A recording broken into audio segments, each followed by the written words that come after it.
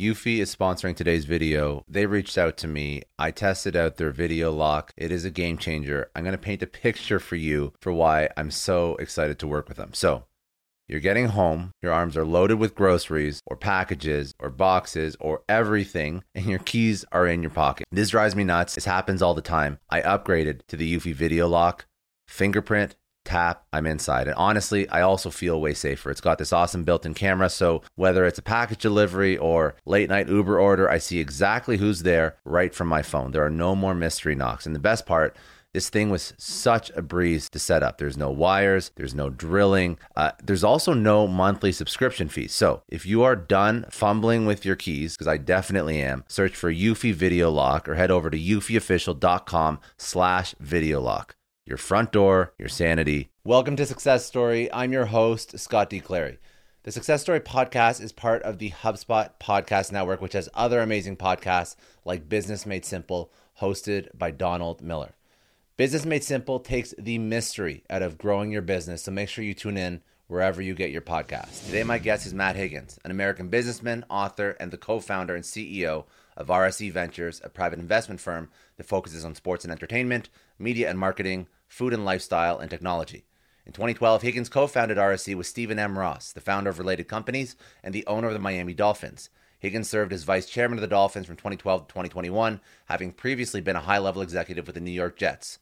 Now, we spoke about the burn the boats philosophy, the title of his new book, why trusting our instincts is so important, how he can predict CEO failure based on one particular trait, optimizing anxiety, how he got on Shark Tank, his first investment, what he looks for in founders, and why he reminds himself that he's going to die 5 times a day.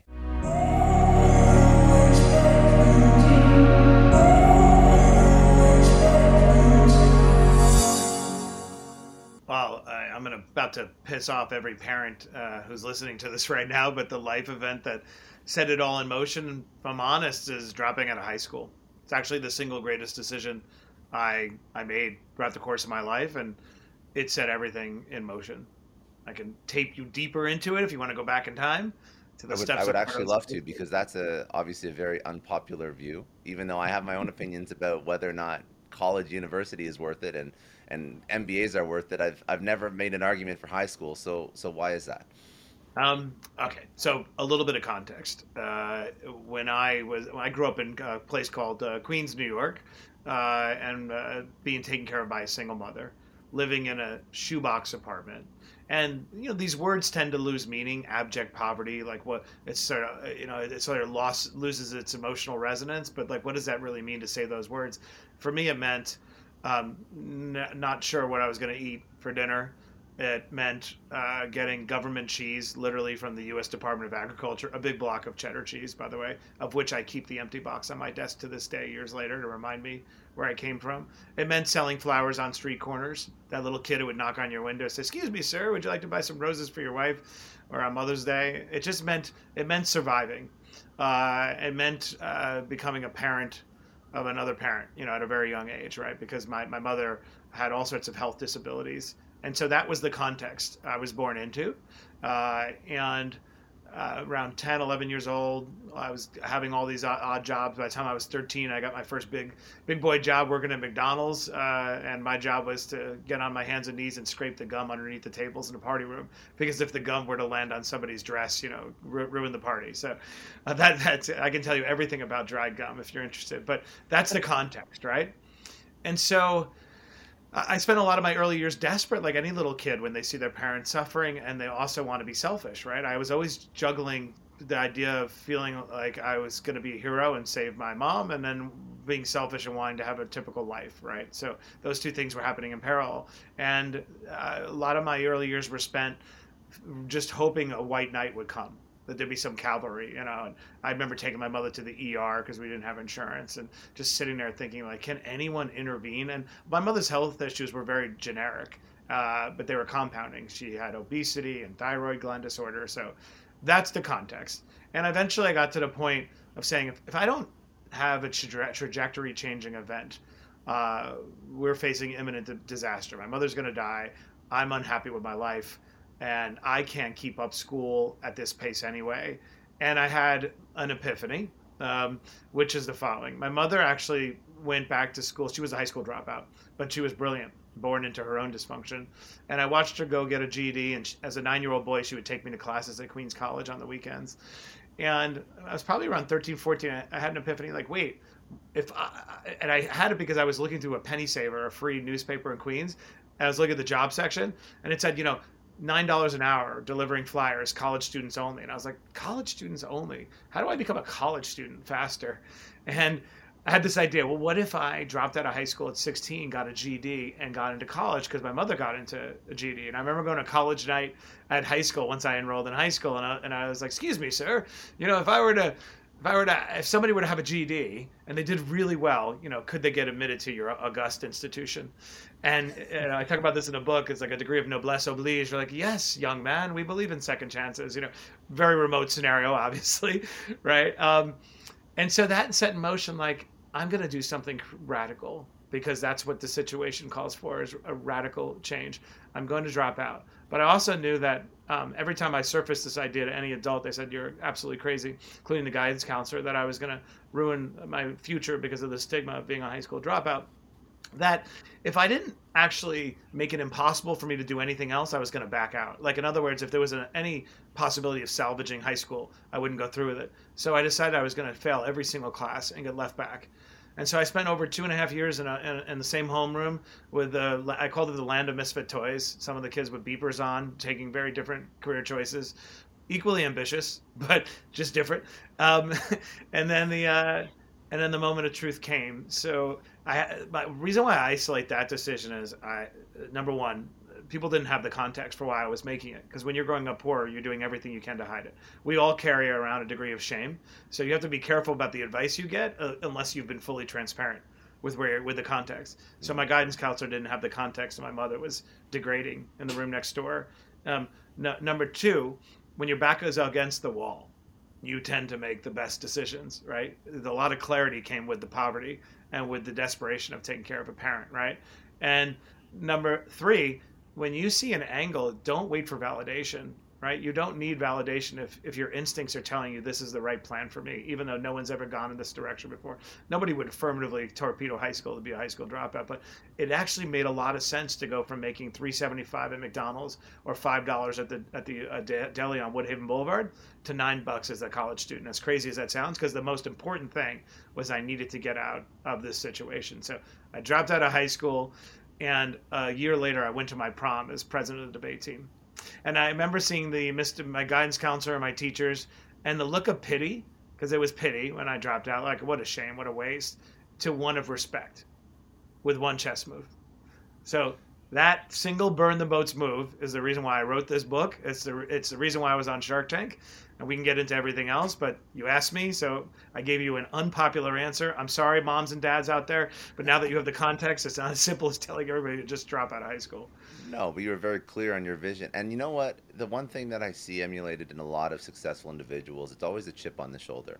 It's always there's a reason why you're so clear on your vision. And there's like, you didn't just drop out of high school. And again, like a lot of other kids who dropped out of high school, maybe they had alternative career choices. You're very purposeful and strategic, but that chip on your shoulder, the burn the boats is a great concept, but the chip on the shoulder makes it possible.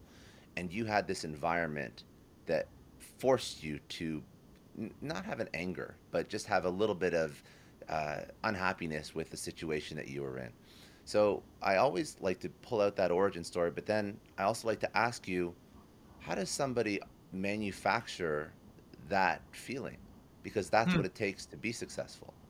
I love this question, by the way. I talk about it in the book, the Burn the Boats, when I break down these common patterns of successful individuals, successful leaders, and you isolated one of them, which is defiance. I use an industrial psychologist way too much. Everybody's always, you and the psychologist, but like I think the fish rots from the head, right? So I always try to get the head right and look under the hood when I'm writing a check.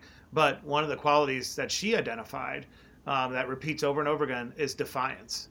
That when you're overly deferential to the status quo or to others, you can't have breakout success. So while, I like the way you distinguish it. I don't really have a chip on my shoulder. I'm not bitter. I left that experience incredibly empathetic, and I retain that empathy, but I am defiant. And I have found the worst decisions I've made of when I've tried to outsource my judgment to supposed experts, because a exceptional generalist will have much better judgment than a mediocre specialist all day long. And so defiance is a career thing. So how do you manufacture it? A bit. One, you had to believe it, that it's necessary. And two, honestly, it stems from self-worth. Like, if you really believe in yourself and believe in your destiny and believe that there's better for you, and you're not entitled to better for, but deserving of better for, you will seek it out, and you will be defiant when somebody's trying to force you to accept mediocrity. We see it manifest all the time in the relationship context. When I see somebody tolerating a partner who's putting them down, putting them in their place, or is just unhappy, it's usually for one of two reasons. One, you don't believe you deserve better, or two, you don't believe better exists. Right? And they're nuanced and they're different. But if you approach every situation with a degree of defiance, where your base case is, what's the best I can have in this situation, you will always be a little bit wary of accepting mediocrity for yourself. That's a great answer. I love that. And I've never heard chip on the shoulder reframed as defiance, but it's a much more positive way to look at it. I've never been Yeah, able to because Yeah. people will say to me, "You still got a chip?" I'm like, "I actually don't have a chip. I like cry in like a heartbeat when I encounter somebody else's pain. I have the opposite of Yeah. a chip. I have defiance and insistence and unrelenting energy, but I'm not bitter." So okay, so now you've moved yourself out of this really destitute situation that you're in. Um, Burn the boats at later stages in your career. What does that actually look like for you?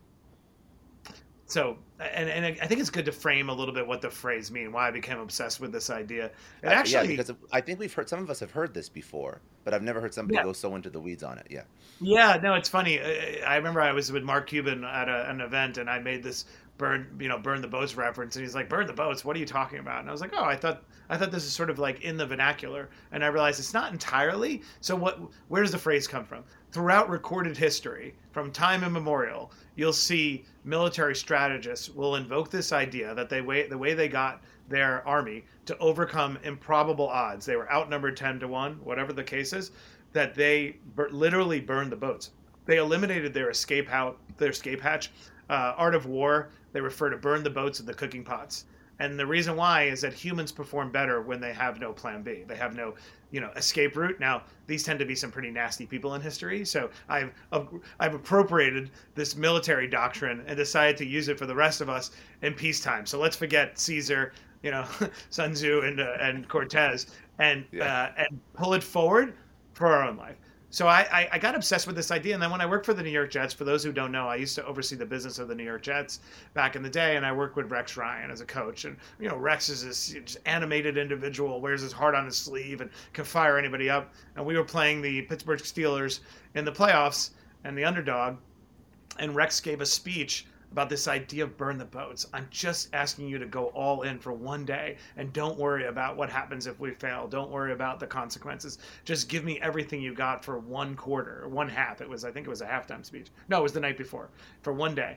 And the team won. And you could feel, it was palpable in the room, how catalytic this idea of just surrender to the goal, submit, let it go. And so I said, okay, I want to prove to people that humans perform better without a safety net. And I want to approach it from two different angles. One, I want to approach it empirically. So I want to survey history, psychology, and science to prove that humans actually perform better without a plan B. And the reason why is when a lot of folks hear the title of this book, they reflexively say, well, I can't take on risks. This is irresponsible. It's called Burn the Boats, not burn the boats with you in it. And it's not called blow up the bridges. Right? So the idea is eliminate your plan B. Part of the process of doing so is actually processing the worst case scenario. I talk about this in the book. One of the first steps is to synthesize and recognize what's the worst that can happen if this big move I'm about to make goes wrong. And by doing that, you now can peacefully accept the risk because you've already processed, the downside. So one, I want to approach it from science and history and psychology. But the other is I want to provide actionable case studies, illustrations, so that you wouldn't distance yourself from the individual. What do I mean by that? Like I'm on Shark Tank. If you met me and I look well dressed, you can make lots of assumptions about me. I teach at Harvard Business School. You could assume that I was born on third base, right? I want to deconstruct who I am so you see the origin and the journey, and you could say, oh, you were a high school dropout. Oh, you have imposter syndrome. You were divorced and you're embarrassed by it and you went through a lot of pain. You suffer from anxiety. You have a degree of lingering PTSD. You're not over your stuff, right? Like, it's very important to me to manifest in this world as a representation of how I got there, not where I am. And I then broke down 50 different individuals that from every different angle, founders, billionaires, actresses. Scarlett Johansson is a friend of mine, an Olympian who became a paraplegic at 14 and thinks her life is better off for it, an activist who was the victim of sexual abuse when she was a child from her nanny. Every angle, so that those who reflexively say, I can't afford to burn the boats and I can't afford to let go of my plan B, and those people are different from me. I wanted to offer so many different case studies that it would be hard not to identify with something. And the second part, Instagram is full of so many, empty platitudes, sunny advice, like burn the boats, get out there. Like, that stuff is useless. It doesn't last more than 30 seconds, a little adrenaline hit. I hope what I've done with the book is provided an actionable blueprint to embrace a growth mindset and to just let go. Like, shed your shame, shed the things that are holding you back, and move beyond the rhetoric into actually actionable advice.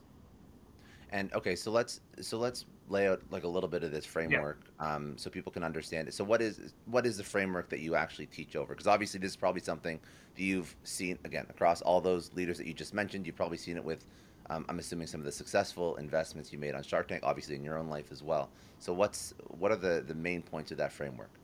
Okay, great. I know a lot of entrepreneurs listen to this show, and NetSuite has been a huge supporter for entrepreneurs, for business owners, because there's one thing that we all know. Business is about making money, and it's about your bottom line. And the less you spend on the nuts and bolts of running your business, the more profits you keep. But these days, everything is costing more. Supplies, people, shipping. It squeezes your margins, and I've been there, juggling multiple systems for finance, inventory, you name it, each with its own costs and its own set of headaches. That's why I made the switch to NetSuite by Oracle. It's changed our company. Think about it. NetSuite is one of the top financial systems out there. It puts your whole business on one platform: accounting, finance, the works. One data source for everyone. There's no more mismatched info. And because it's in the cloud, it slashes your IT costs. No more servers, no more updates. Just access NetSuite from anywhere. With one integrated suite, your overhead drops big time. And here's the real win: efficiency. Everything's connected in NetSuite. Costs are ridiculous lately. Find a proven way to reduce your expenses and get better performance out of your team. It's a no-brainer, and that's what NetSuite offers. Over 37,000 companies have figured this out already. You have to join them. Right now, through to April 15th, NetSuite's got an incredible, flexible financing plan. Check it out and see the savings yourself at netsuite.com/Scott Clary. That's netsuite.com/Scott Clary. I don't know about you, but the idea of being harassed, scammed, or even worse, all because somebody found my personal information online, that's terrifying. Our political opinions, our addresses, even stuff about our families, it's out there for anyone to grab. And did you know that data brokers are allowed to sell information on over 98% of Americans? It's scary stuff. That's why I've partnered with Delete Me. I personally use Delete Me. They're a big friend of the podcast because I put myself out there online. So safety is a huge concern. It's really scary how easy it is to find someone's details and information, but Delete Me creates a layer of protection that we all need. You tell Delete Me what you want gone, and they make it disappear from those sketchy data broker sites. And Delete Me doesn't stop. They constantly monitor the web to keep your information off those lists. It's like having a privacy watchdog that never sleeps. You need to take control of your data and keep your private life private by signing up for Delete Me. They're giving a special discount for all Success Story podcast listeners. Get 20% off your Delete Me plan when you go to joindeleteme.com/success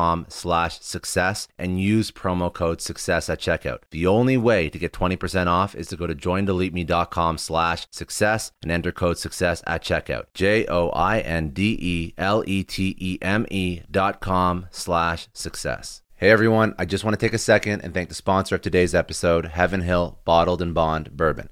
Now, I don't have a lot of liquor sponsors on this show. Heaven Hill Bottled and Bond is actually one of my favorites. I've drank it for a few years now, and this is why we actually decided to work together. Heaven Hill Distillery, family owned since 1935, is a great entrepreneur story too. So there's 5 brothers.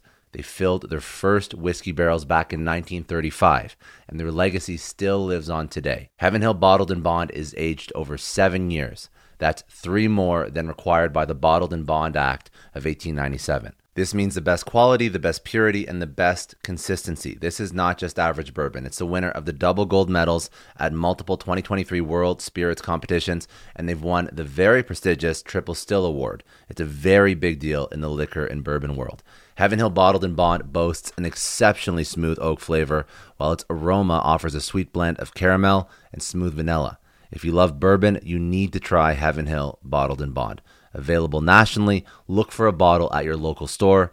Heaven Hill reminds you to think wisely, drink wisely. Think back to your last few days in the office. Did any of them leave you feeling really accomplished? Not the kind of day where you're running around like crazy, but where you've made real progress on something that matters. Because being busy doesn't always mean being productive, and I bet we've all been there.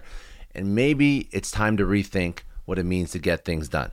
Today's episode is sponsored by Belay, and what they help you do is, instead of getting sucked into emails and to-do lists, they help you delegate tasks and focus on big goals. They can connect you with top-notch US-based talent who are ready to take on those time-consuming tasks that bog you down. Let's be real. There are way more important things you could be doing than bookkeeping or wrangling a packed inbox. They have virtual assistants to handle all of those pesky administrative tasks, or accounting professional to take care of all your financials. But here's the best part. You don't have to waste weeks searching for the right person. Belay's personalized matching service works quickly, sometimes matching you with the right talent to take stuff off your plate in under a week. Are you ready to try a different way of working? Check out Belay's list of the top 25 things you can delegate to a virtual assistant. It might just change your business and your life. Text SUCCESS, that's SUCCESS, to 55123 to get the list and to start transforming your to-do list with Belay. Thank you so much, Indeed, for sponsoring Success Story. For all business leaders out there, Indeed is a lifesaver. See, we're always driven by the search for better, but when it comes to hiring, the best way to search for a candidate isn't to search at all. Don't search, match with Indeed. If you need to hire, you need Indeed. Indeed is your matching and hiring platform with over 350 million global monthly visitors, according to Indeed data, and a matching engine that helps you find quality candidates fast. You're going to ditch the busy work and you're going to use Indeed for scheduling, screening, messaging, so you can connect with candidates faster. And Indeed doesn't just help you hire faster. 93% of employers agree Indeed delivers the highest quality matches compared to other job sites, according to a recent Indeed survey. Leveraging over 140 million qualifications and preferences every day, Indeed's matching engine is constantly learning from your preferences, so the more you use Indeed, the better it gets. Join more than 3.5 million businesses worldwide that use Indeed to hire great talent fast. And listeners of this show will get a $75 sponsored job credit to get your jobs more visibility at Indeed.com/Clary. Just go to Indeed.com/Clary right now and support our show by saying you heard about Indeed on this podcast. Indeed.com/Clary. Terms and conditions apply. If you need to hire, you need Indeed. It's all, well, number one, the whole concept is premised on the idea that the true joy of living is in the striving. And when you go to the top of the mountaintop and you look around, you realize there's nothing to see. That the joy was the climbing when you were looking up, trying to get there, not looking down and looking around. So that's number one. So I think that's true for like 99% of the population. So we begin there. So how do you live a life of perpetual growth? And the things that stand in our way are either internal obstacles and external obstacles. So I say any journey of transcendence, crossing the threshold to make that bold move, begins by unlocking the greatest arbitrage entirely within our control, which is self-awareness, right? It's figuring out what is it in me that's preventing me from making that bold move. Whether it's imposter syndrome, and I talk about how to overcome it, whether it's shame. I think a lot of the reasons why leaders underperform is because they haven't gone through the exercise of shedding shame. So how do you create a place and space for you to go ahead and let go of your vulnerability? It's how do you retrain the voice in your head to be your greatest ally rather than your greatest enemy? I talk a lot about sabotage. And so it's a little bit similar to what I do when I'm assessing an investment is I analyze and look under the hood, because the fish rots from the head, as the Italians say. So you need to undertake that own exercise for yourself. My book takes you through the journey of how I did it myself, but how other leaders have reflected upon what's holding them back and overcome those internal obstacles. And then there are the external obstacles that stand in your way. I go through the corporate saboteurs. and I tried to put into words things we all feel, and I'll make it a little abstract. They are these archetypes that manifest in a corporate setting as leaders, CEOs, managers, and they're either victims, they're martyrs, they're corporate gaslighters. The one that I think a lot of people can relate to is this idea of a withholder. So, what's a withholder? A withholder is someone who recognizes that an employee or a partner in a relationship context is a pleaser and is dependent upon validation and affirmation in order to sustain themselves, right? And they understand that if they withhold that recognition, that praise, they destabilize that individual, that pleaser, and they'll work that much harder to go ahead and get that approval, right? So I tried to, in the book, deconstruct these unsaid things that operate upon us, that hold us back, that prevent us from going, that destabilize us, so that if you can identify it, you can deal with it. And I love the withholder one, because when I mention this to people, go, oh, I feel that. I feel like somebody is denying me the praise that I need. And one, I'm sad that I can't get it. And two, I'm sad that I need it. And so I think what you find when you read the book, again, that's pretty abstract stuff we're talking about, but you can reduce these things that are operating on us, that are holding us back, into words, articulate them, and then manage them. And so for each of these ideas, I come up with strategies for how to move beyond them, and talk about how I did it in my own personal life. And one thing you mentioned, you mentioned perpetual growth, and then when you adopt this mindset, this is almost a forever mindset that you apply to your life. So for people listening, this could be very stressful, because now they're thinking, oh, if I really want to make it, I always have to be uncomfortable. I always have to be growing. I always have to, I got the next career advancement, or I launched the side hustle, turned it into a company, and now what do I have to burn next so that I take it to the next level? So I get that you have to enjoy the journey, but does this not turn into perpetual stress, perpetual discontent? How do you mitigate that so that you still enjoy what you're doing if you're always putting yourself into this position of high stress, high growth? Such a great question. I talk about this in the book too, because if positioned the wrong way, you'd be like, stop, like, I'm good. So a couple of thoughts on that. It is only stressful if you live in a perpetual place of anticipation, if you're never present, if you're always worried and thinking about, what's going to happen, the downside. I talk a lot in my book about how to retain your grip on the moment, and how much contemplating my own mortality factors into this philosophy. I have an app on my phone called WeCroak. 5 times a day, it sounds actually crazy, but 5 times a day in different ways, it reminds me that I'm going to die. It's a different philosophical message from Socrates or somebody else. It's a little bit of stoicism built into that. That's right. A lot of stoicism, right? Yeah. On the simple idea that when you're reminded of your mortality, the number one thing that we all fear, it actually does the opposite of what we're afraid of. It makes us peacefully locked in on the moment. So number one, in order to have a joyful life of perpetual pursuit, you actually have to stay present, which is counterintuitive. The second thing is, it's okay to take a break. It's okay I talk in the book about consolidating gains. You achieve a new milestone, you consolidate it, you go ahead and you lock it in. You don't want to be a grasshopper where you're jumping from one team into the next. The point is, sooner or later, if you're like most people, melancholy will set in because you don't feel challenged. So the point of the book is not you have to perpetually jump in a frantic way from one thing to the next. The sequence is burn the boats, achieve what you previously thought was unachievable, consolidate your gains. Because what's the point of achieving things and then the accomplishment is eroded because you didn't focus enough to make it scale? Scale yourself, right, so that it works in your absence or with less energy, right? I talk in the book how I taught at Harvard Business School was really, really hard the first time. The second time, less hard. Third time, every time we repeat something through habituation, you unlock more energy for you to allocate to something else. So again, I want to make very clear to anybody listening, I'm not arguing that you have to live a life of perpetual discontent. I'm asserting that eventually you will feel melancholy like every Olympian and marathon runner who finishes the race, and you will want another race. And so the thing that holds us back are these internal and external obstacles. I try to deconstruct them so that you can figure out how to, 1, burn the boats, 2, consolidate the gains, and then 3, continue on. One of the concepts in the book is backing the jockey, not just the horse. What does that mean?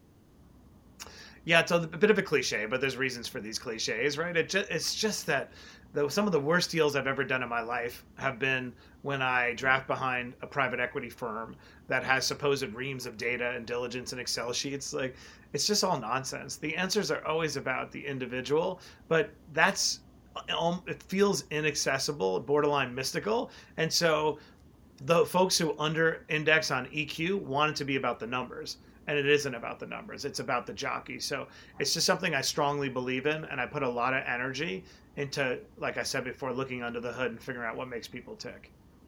I'm actually curious because obviously we're speaking more generalized, but a lot of the audience here is founders, entrepreneurs, and obviously very interested in your opinion on that because you work with a lot of them.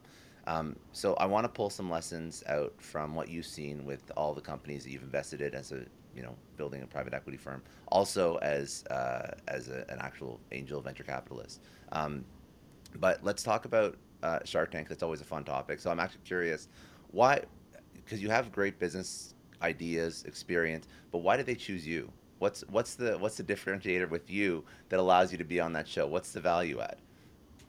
Uh, I mean, also a great question. The one that I asked myself when the lights went on, saying, "Wait, what?" As Cuban looked at me like, "Who invited this guy?" Why did they choose me? If I'm honest, I chose myself, and then I manifested it. If you held me up against Good the answer. constellation of, yeah, I mean, let's just be honest. If you held me up against the constellation of people who've tried to be on that show or want to be on that show or pretend like they don't want to be, there are some serious, huge CEOs out there. The difference is, I thought it was possible. I thought I belonged on that set, and I worked for a year of my life to put myself in a position to do it. In the end, why did they choose it? Is because they thought the origin story was compelling, and I had something to share. They thought the way I approached business was intelligent. You know, probably wanted a New Yorker.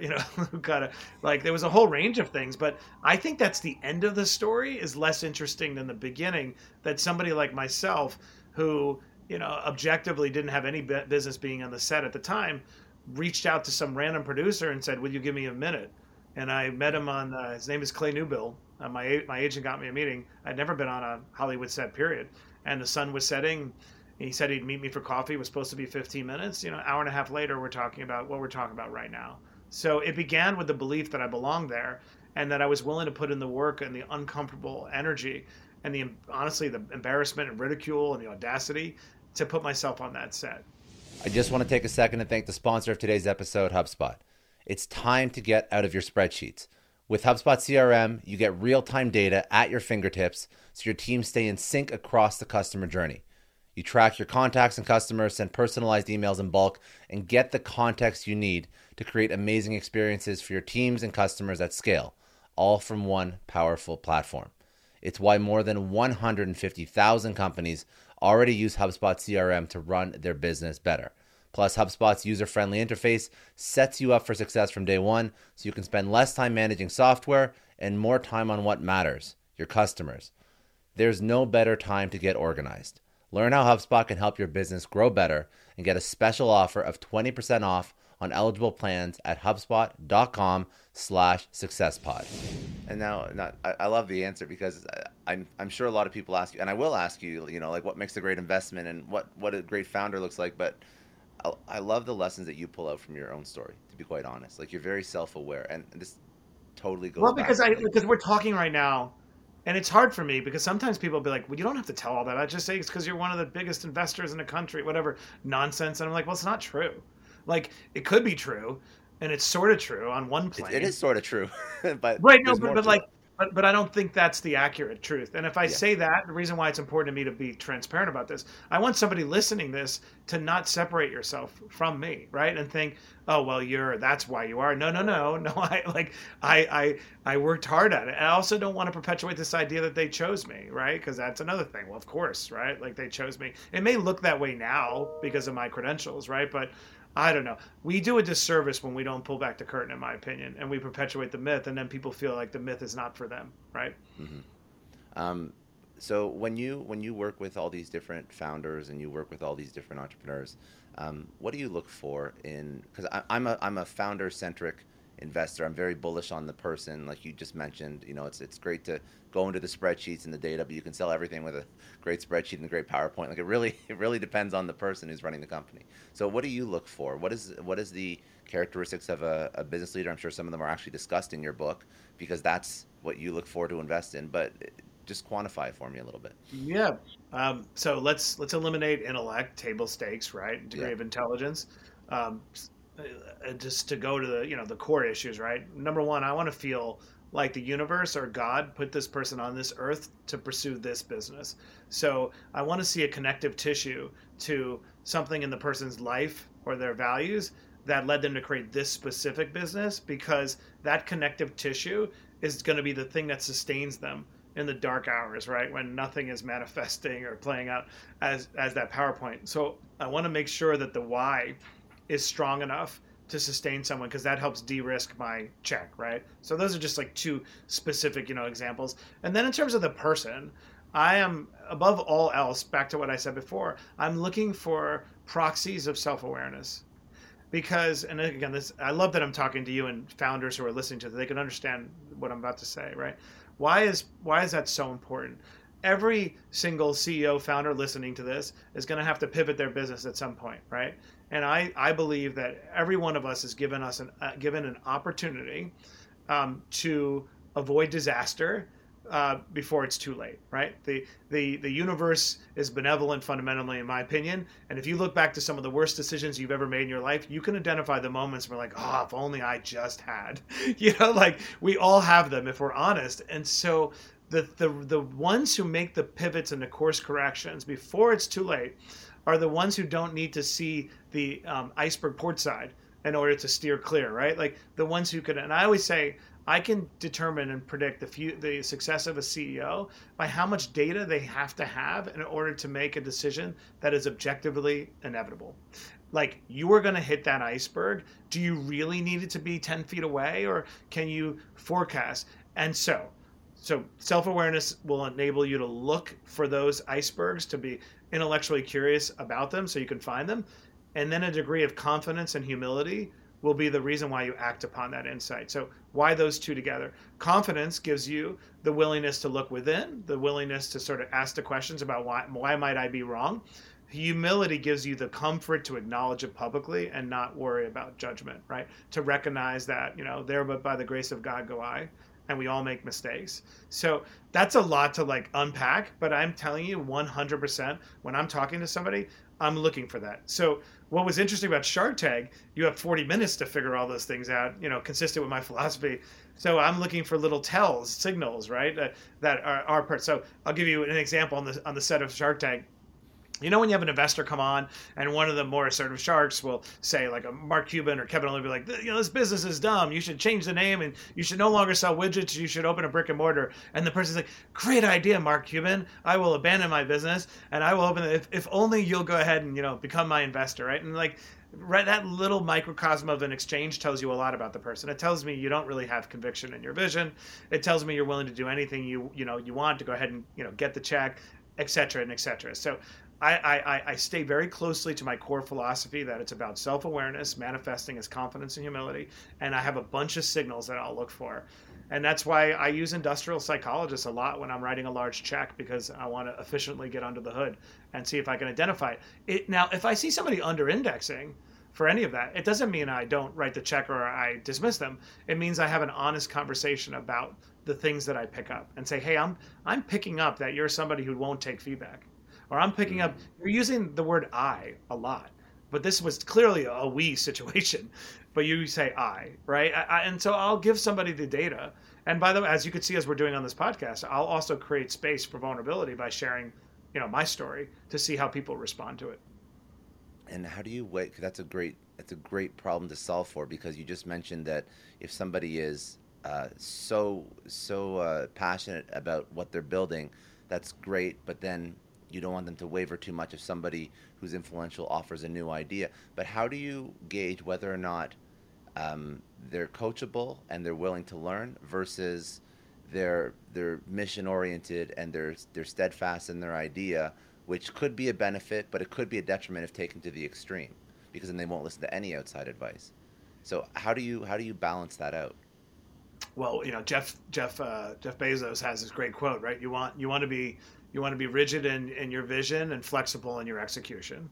So I do look for a degree of steadfastness in the vision, but that is not in opposition to being intellectually curious about where your execution is wrong, or intellectually curious about other people's opinions. Right? Those two are not. To a detriment sometimes. I take all these inputs. Right? I'm not one of those people. Like Gary Vaynerchuk is amazing. Like he blocks out all the criticism. I don't block it out because I want to sift through for nuggets of truth. Sometimes I relate, like, has a point. So I'm looking for the rigidity in the conviction on the vision, but I'm looking for flexibility in the inputs and intellectual curiosity. And so now you obviously don't want to be destabilized by those, right? So if I see somebody who, can't handle it, or, the shoulders are all slouched because they're criticized once, like that's that, we need to do a reset. But I don't think it's that hard to reconcile those two because I don't think they're incompatible.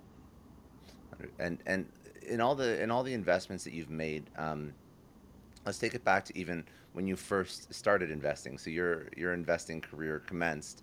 What was that first investment? What did it look like? Was it a success? Was it a massive failure? Do you even want to talk about it? If not, that's okay too. No, that's great. I will say when I first partnered with Steve Ross, who's amazing and one of the greatest entrepreneurs, most of his career is in real estate. And he's known for that, but actually incredibly dynamic and delightful and curious, always trying to shake things up.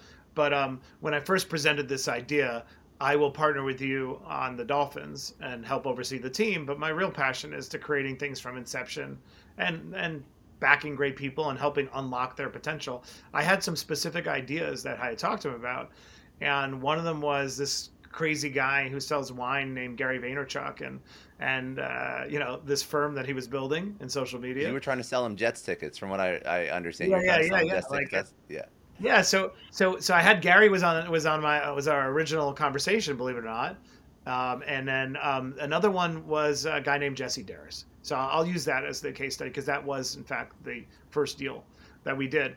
There was a young man named Jesse, and I had hired him to do public relations at different points in my career, and I think he was 27 at the time. And he's one of those people that is able to identify the patterns of the universe in a way that is almost mystical and makes you a little bit uncomfortable and feel violated. Like, how do you know how this is going to play out, right? I used to always say the practitioner of the dark arts. But I remember I had a conversation with him all the time. You will own your own firm one day. And by the way, just FYI, if you don't end up owning your own firm, you made a big mistake in your future. But we'll just leave it at that. And those were the coaching sessions we'd have. And then when I partnered up, I said, I want to try to put him in business and help create his own firm. And I talk about this in the book about how I called Jesse up. We went for a walk, and I painted a picture of the way sliding doors of how his life could play out. On the one hand, continue to work, hope that your name ends up on the door one day. You think you'll launch your firm when you're 40, but at that point you'll have kids and 529 plans to worry about, and your risk tolerance will go down, not increase. Or you can quit, and we'll backstop it. We'll build a firm together, and we'll get going. And like he did it. He quit, and just a few months ago, he sold that firm for tens of millions of dollars. He is fantastically wealthy. Not that that's the object of the exercise, but it's one way we keep score. And the money part is great, but what would feel so magical is going from an idea, a conversation, a walk in a park, us trying to figure out how do we get email addresses, like how does where do we how does the whole cloud thing work, right? And then walking into a room and seeing 80 people work for us. Like, it actually makes me emotional. Like, that is incredible. So that was the first deal I ever did, and then the second deal What was made you Gary. decide on him? What Huh? what made you decide on him? I just, number one, the product was so great. The quality of his advice was fantastic. Two, I love him. He's like a brother, but man, he can be a pain in the ass, and he just is really convicted. And like that's why I said he would speak truth to power. I'd watch him in these situations like, you didn't just say that. like you just told that CEO, by the way, why'd you tell me that? And so at first I would call him like a punk, like, well, I can't believe you're giving me this advice. And I'm like, I can't believe you're giving me this advice. Your advice is probably right. I think I needed to hear it. So, so the product was great. But then running a company is a lot more than the product. It's like, do you have, and because he had such strong conviction about principles about how he would like to run something if he was in charge. When you see somebody with very strong principles about what they would do if they were the boss, that's a pretty big part of the foundation of one day being a boss, right? And when I would talk to him, this is how I would do it. This is who I would hire. I knew, okay, what he was missing was the capacity to burn boats. He had all these reasons, to hedge, hesitate. This is what happens when I talk to folks a lot. I talk about this in the book too. I love this idea. I think most people, when presented with an opportunity to grow, reflexively or instinctively choose incrementalism over step change. So what I mean by that is they presume that in order for me to get to where I really want to go, I got to make all these little stops along the way. Well, I want to own a lemonade, conglomerate, but I got to make a lemonade stand first, outside my house. So Jesse at the time felt like, maybe I need to do this. Maybe I need more seasoning. And I love challenging that because 90% of the time we are manufacturing reasons to delay getting to our ultimate destination. 90% of the time we are overestimating the value of experience because you already have the experience. You just don't have the title. You just don't have the recognition from society. So that was Jesse's case. That was the one thing we had to overcome. And again, also talk about that. And he overcame it. And he ended up reaping the rewards. And what advice do you have for people that are in that mindset that are playing small? I would say take a step back and audit all the reasons why you think you need to do X before you could do Z, right? Ask yourself, and here's what oftentimes is the origin. You feel like you need to do X because you're embarrassed that somebody's going to believe you're not ready to do the thing you really want to do. Or you believe that, well, my dad feels like first I should get an accounting degree before I do whatever it is I really want to do. There's usually an external voice of approval that is telling you you shouldn't be allowed to do it yet. Or there's a partner, because you're in a bad relationship, who keeps cutting you down every time you have an audacious goal, who keeps finding ways to undercut your ambition. It's true. I talk about this, like, we are all partnering often with frenemies of some sort or another, and sometimes we end up, married to them. And so there's usually something that is telling a person and contradicting their instincts. So I say, all right, isolate the reasons why you're choosing incrementalism over a step change. And then 2, ask yourself what the step change looks like and start looking, can I pull it off? I have a great story. I teach at HBS, right? And I had a student come to my office once, and he was a military special forces guy, special operations, and just brilliant, and had an idea for his own fund. He had the deal flow to do it. He had the experience, in my opinion, to do. He had everything. But he came to meet with me and he said, hey, I'm in New York because I'm about to take a job with a big private equity firm. I'm like, well, you don't look too happy. He's like, it's not my first choice. And I said, well, what do you want to do? He's like, well, I really want to have a fund. I have all this deal flow. And I'm like, well, why won't you do it? And he goes, well, who's going to write me a check? I said, nobody, until somebody writes you the check. So, I don't get it. We have a great conversation. I assume he takes a job, calls me up a few months later. He said, hey, I want to get your address. I said, for what? To send you some swag. Swag from what? The firm that I created when I walked out of your office. I was like, stop. He's like, yeah, I raised $10 million. Now I'm raising $50 million. Like, yeah, I love it. So anybody listening who's making small moves, just like when I sat on the steps of Cardozo High School and dropped out and said, why do I need high school? That single decision compounded my success dramatically. I would urge you just to consider whether you're manufacturing reasons for why you can't make that big move. And another concept that I love how, by the way, this book actually walks through the whole cycle of a founder journey. So it gets them off the ground, but then it walks you through all the different things you're going to have to basically overcome as you're building out literally anything, any category, any industry. One of the concepts is optimizing. By the way, thank you for reading the book. I mean, did you find it helpful? Now I have to ask you. No, it was actually. I actually really enjoyed it because it does walk through everything that I've dealt with myself personally, and and I find that it doesn't leave a lot lacking. So there's two more points that I want to pull out that I found in the book that are helpful for the founder, because I've hit these at various stages in my own career. But yes, it's exceptional, and I actually appreciate that it speaks from a place of experience. So, no, my pleasure. It's well done. Is this your first book, by the way? Yeah, my first book. Yeah, yeah. I It's pretty worked damn really good. hard on that. Good What? for you. Thank Good you. for No, you. no, I worked like, well, I mean, it's I use the word extra in a positive context. It's definitely a little Yeah. extra. Like, interviewing 50 people was quite an undertaking, but I find a lot of these books, when somebody's in a position of authority or prominence, Yeah. they write a book because they have permission from society to write a book, and they don't worry whether the book is useful. I really tried to not make it an autobiography because I don't Yeah. really care. And I Yeah. presume what people, I wanted to provide value to the reader, and I tried to keep you, Scott, at the center of the journey, and not me, Matt. And hopefully I I totally accomplished. get it. I totally get it. A concept that you discuss, optimizing anxiety. I want you to explain that concept, how to do it. Obviously, if you've built anything, sometimes you're like in a perpetual state of anxiety. And then there's one last point that I want to go into, and then we'll close it out, and we'll tell people where to go to get this and connect with you. But optimize anxiety. What does that mean? Or, well, how do we do it? Yeah, so great question. I talk openly in the book about anxiety. I think anybody who's uber successful doing hard things probably has a degree of anxiety propelling them, either. And then there is a good degree of science around this idea of optimal anxiety, right? Which is the balance between a certain amount of anxiety is actually needed to produce exceptional effort, so you don't want to walk away from that, and too much anxiety can obviously render you paralyzed. And so, how do you constantly strike a balance between those two situations? So, number one, to put it yourself in a position of anxiety, you need to be doing things that are a bit uncomfortable. That's a fact.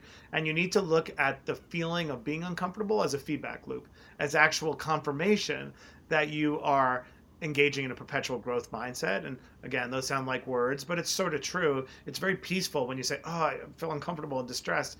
I feel a degree of imposter syndrome. I'm like, okay, good. Well, you've put yourself in the arena. That's number one. I'm a huge believer in self-talk in the third person. Lots of science shows that self-talk in the third person creates this super ego that you defer to as an authority that can calm you down. So I go through lots of different ways to bring it into balance and talk about ways in which I have been completely crushed by anxiety, and they, can derail the outcome. I think the most important part is that we all have an open conversation that anxiety is not a proxy for necessarily illness and not a proxy for necessarily things are wrong. It's potentially a feedback loop. You just need to keep the two, in equilibrium. And last question to pull out of this. So now we're still going along the founder's journey, or anyone's journey really. But what happens when you go all in and you fail? Mm. Uh, well, it will. And 100% it will. so first I have to say that I am not one of those people that, fetishizes failure. Some of the rhetoric we use just feels so dishonest and inauthentic. Like, failure is amazing. I'm so glad I failed today. Like, that's not true. I hate failure, and I do everything I can to avoid it, and it rocks my world when I do. But I do think that if you can adopt a mindset, a process, it can make it manageable. So one of the things I've found that with some of the most wildly successful people, let's just start with some billionaires that I talked to, or friends in a book. Michael Rubin is a great example. Is a CEO of Fanatics, right? What I found with him and many other really successful people is that anytime they encounter a specific incident of failure, right, they simply widen the definition of success to accommodate that failure on the road to success. It's amazing. It's like, it's almost instinctive. Sometimes from afar it looks delusional. Like, no, that was like a big miss. Nope.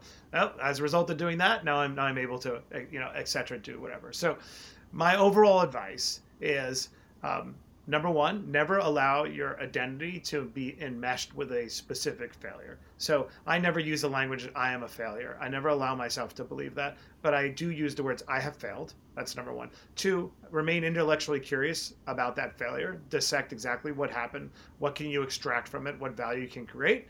Three, I bury it in the desert and I never pay my respects again to it. So I just, move on. But I'm sharing the first part about the billionaires because it contradicts what I just said. They have a unique ability to reflect the losses, repel them, and absorb the wins. in what almost appears delusional. I do not have that capacity. If you wish to be an incredible multi-billionaire, work on the degree of delusion that anytime you fail, you're like, no, no big deal. That I really meant to do that actually, and just widen. That is the common thread, and I talk about it in the book. But for the rest of us mere mortals like myself, we need a process to ensure that we never allow our identity to be enmeshed with a single act of failure. And that's how I do it. So I'll talk to some other folks, and they're not even intellectually curious about why they failed. And those people do tend to be extremely successful and weirdly resilient. I unfortunately don't have that thick skin, and I need to process failure. Okay, so where should people go to connect with you? When is the book coming out? Where can they get it? I'm assuming all the regular places, but still, drop me all the links. Okay, great. So the book is available now. You can go to Amazon. It's Burn the Boats. You can go to my website, Burn the Boats Book. I tend to spend a lot of time on LinkedIn. I like LinkedIn, a little more civilized and thoughtful. So the best way to probably get in touch with me is to go to LinkedIn and look for Matt Higgins there. And I'm on Instagram as well. But I'm so excited for people out there to read it. It means the world to me. If this in some way affects you, changes your life, changes your relationship with risk, this is why I am doing it. So if you could let me know, I'm a vulnerable human being just like you. That feedback, makes it all worthwhile. Last question I ask everyone before we close this out. After all the things you've accomplished, what does success mean to you? What does success mean to me? So I went through, like a lot of people, a lot of trauma when I was young that sort of shaped the future. And I do believe that the reason why it happened to me, because I witnessed something at 16 that I have not been able to unsee.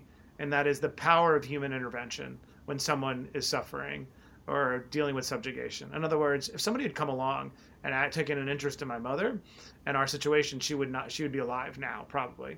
So I believe that the highest and best use of your power, money, platform is to ameliorate suffering in another. So the more time I spent and allocate to ameliorating suffering, either through sharing the wisdom of this book or the work I'm doing with migrants and refugees. I've had 2 private audiences with Pope Francis in the last year, which is amazing.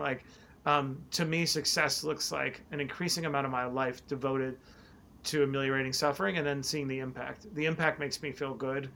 Maybe that's selfish, but it feels like living.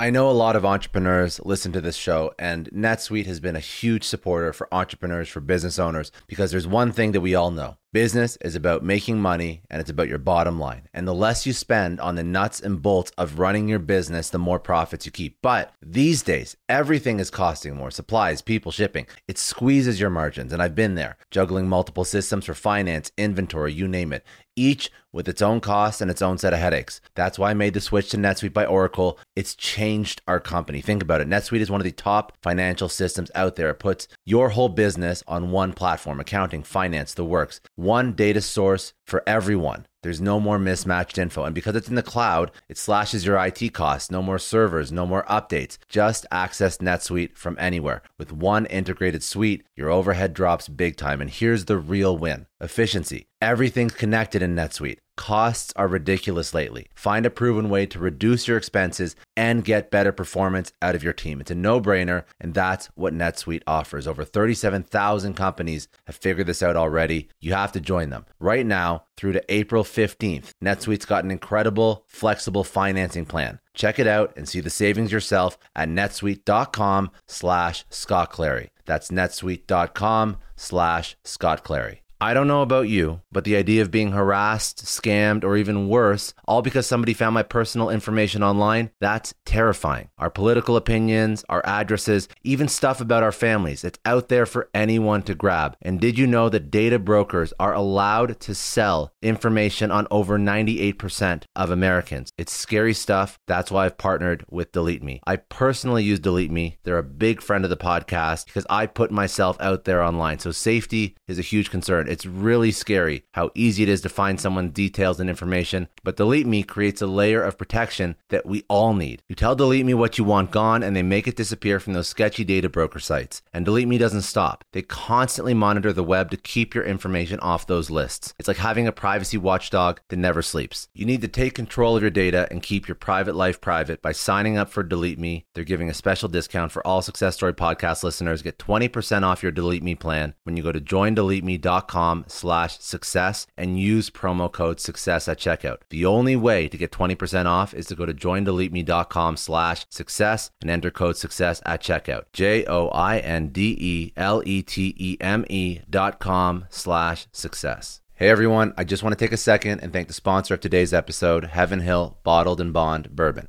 Now, I don't have a lot of liquor sponsors on this show. Heaven Hill Bottled and Bond is actually one of my favorites. I've drank it for a few years now, and this is why we actually decided to work together. Heaven Hill Distillery, family owned since 1935, is a great entrepreneur story too. So there's 5 brothers. They filled their first whiskey barrels back in 1935, and their legacy still lives on today. Heaven Hill Bottled and Bond is aged over 7 years. That's 3 more than required by the Bottled and Bond Act of 1897. This means the best quality, the best purity, and the best consistency. This is not just average bourbon. It's the winner of the double gold medals at multiple 2023 World Spirits competitions, and they've won the very prestigious Triple Still Award. It's a very big deal in the liquor and bourbon world. Heaven Hill Bottled and Bond boasts an exceptionally smooth oak flavor, while its aroma offers a sweet blend of caramel and smooth vanilla. If you love bourbon, you need to try Heaven Hill Bottled and Bond. Available nationally, look for a bottle at your local store. Heaven Hill reminds you to think wisely, drink wisely. Think back to your last few days in the office. Did any of them leave you feeling really accomplished? Not the kind of day where you're running around like crazy, but where you've made real progress on something that matters. Because being busy doesn't always mean being productive, and I bet we've all been there. And maybe it's time to rethink what it means to get things done.